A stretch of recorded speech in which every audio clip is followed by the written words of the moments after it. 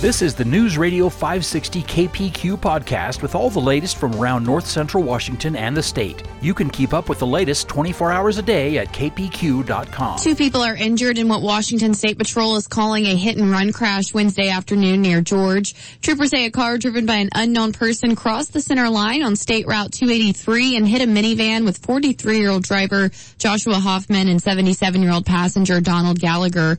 Hoffman and Gallagher were taken to Quincy Medical Center with injuries after the minivan rolled onto its top.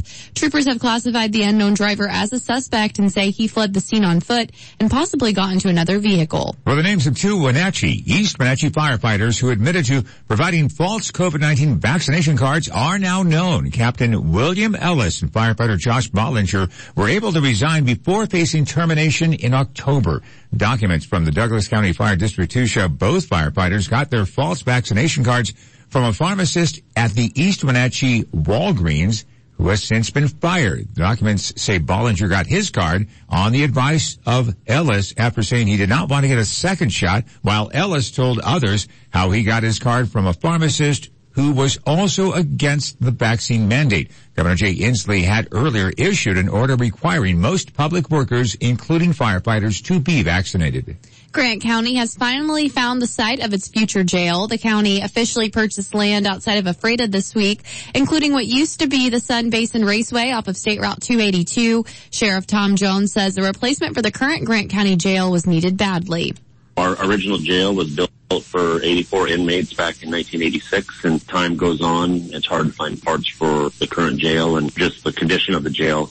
The county paid $785,000 for the 87-acre site. It still needs a lot of work before construction can begin, including rezoning and bringing utilities to the property. East Wenatchee will pay Douglas County $20,000 to clean up homeless camps primarily along the shoreline and loop trail.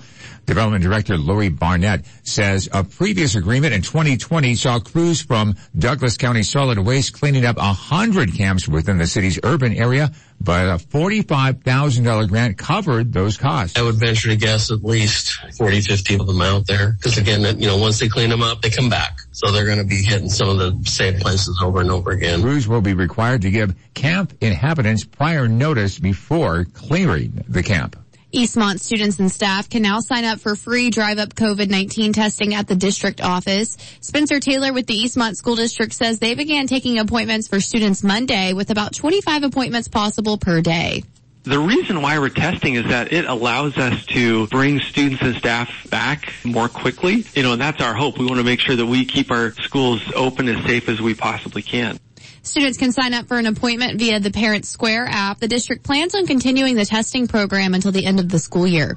Wenatchee Mayor Frank Kuntz is suggesting local municipalities consider a regional aquatic center option rather than maintain city pools. Now, Kuntz says if the aquatic center was regional and both East Wenatchee and Wenatchee residents paid in, it could be both a diving spot and water slides. I got my friend, the mayor of Cashmere, and he's struggling. He's got a pool. It needs a whole bunch of improvements, and he can't get lifeguards. His comment was, can I join the regional consortium if you build a pool so the folks from Cashmere can drive down and use this facility? Kuntz warns the city of Wenatchee will not always foot the bill for a 50-meter, that's an Olympic-sized outdoor pool, due to the number of non-Wenatchee residents that frequent the pool. The Wenatchee YMCA is considering a move to the current Chelan PUD headquarters for its new facility. CEO Dory Foster says the YMCA can't move too far away from the downtown corridor, so the PUD is a perfect property for a new facility and potentially an even more accessible location than the YMCA's current spot. We would start from scratch, and that would look like a 45 to 50,000 square foot facility. We'd have an aquatic center, lots of things for kids and families to do, as well as seniors, a warm therapy pool, and it would have at least 2 gymnasiums. The YMCA is working in conjunction with a locally based developer to form its vision for the headquarters property. Thank you for listening to the News Radio 560 KPQ podcast. Don't forget to subscribe and, as always, keep up with the latest at our website, kpq.com. This podcast is a copyrighted production of Cherry Creek Media and News Radio 560 KPQ.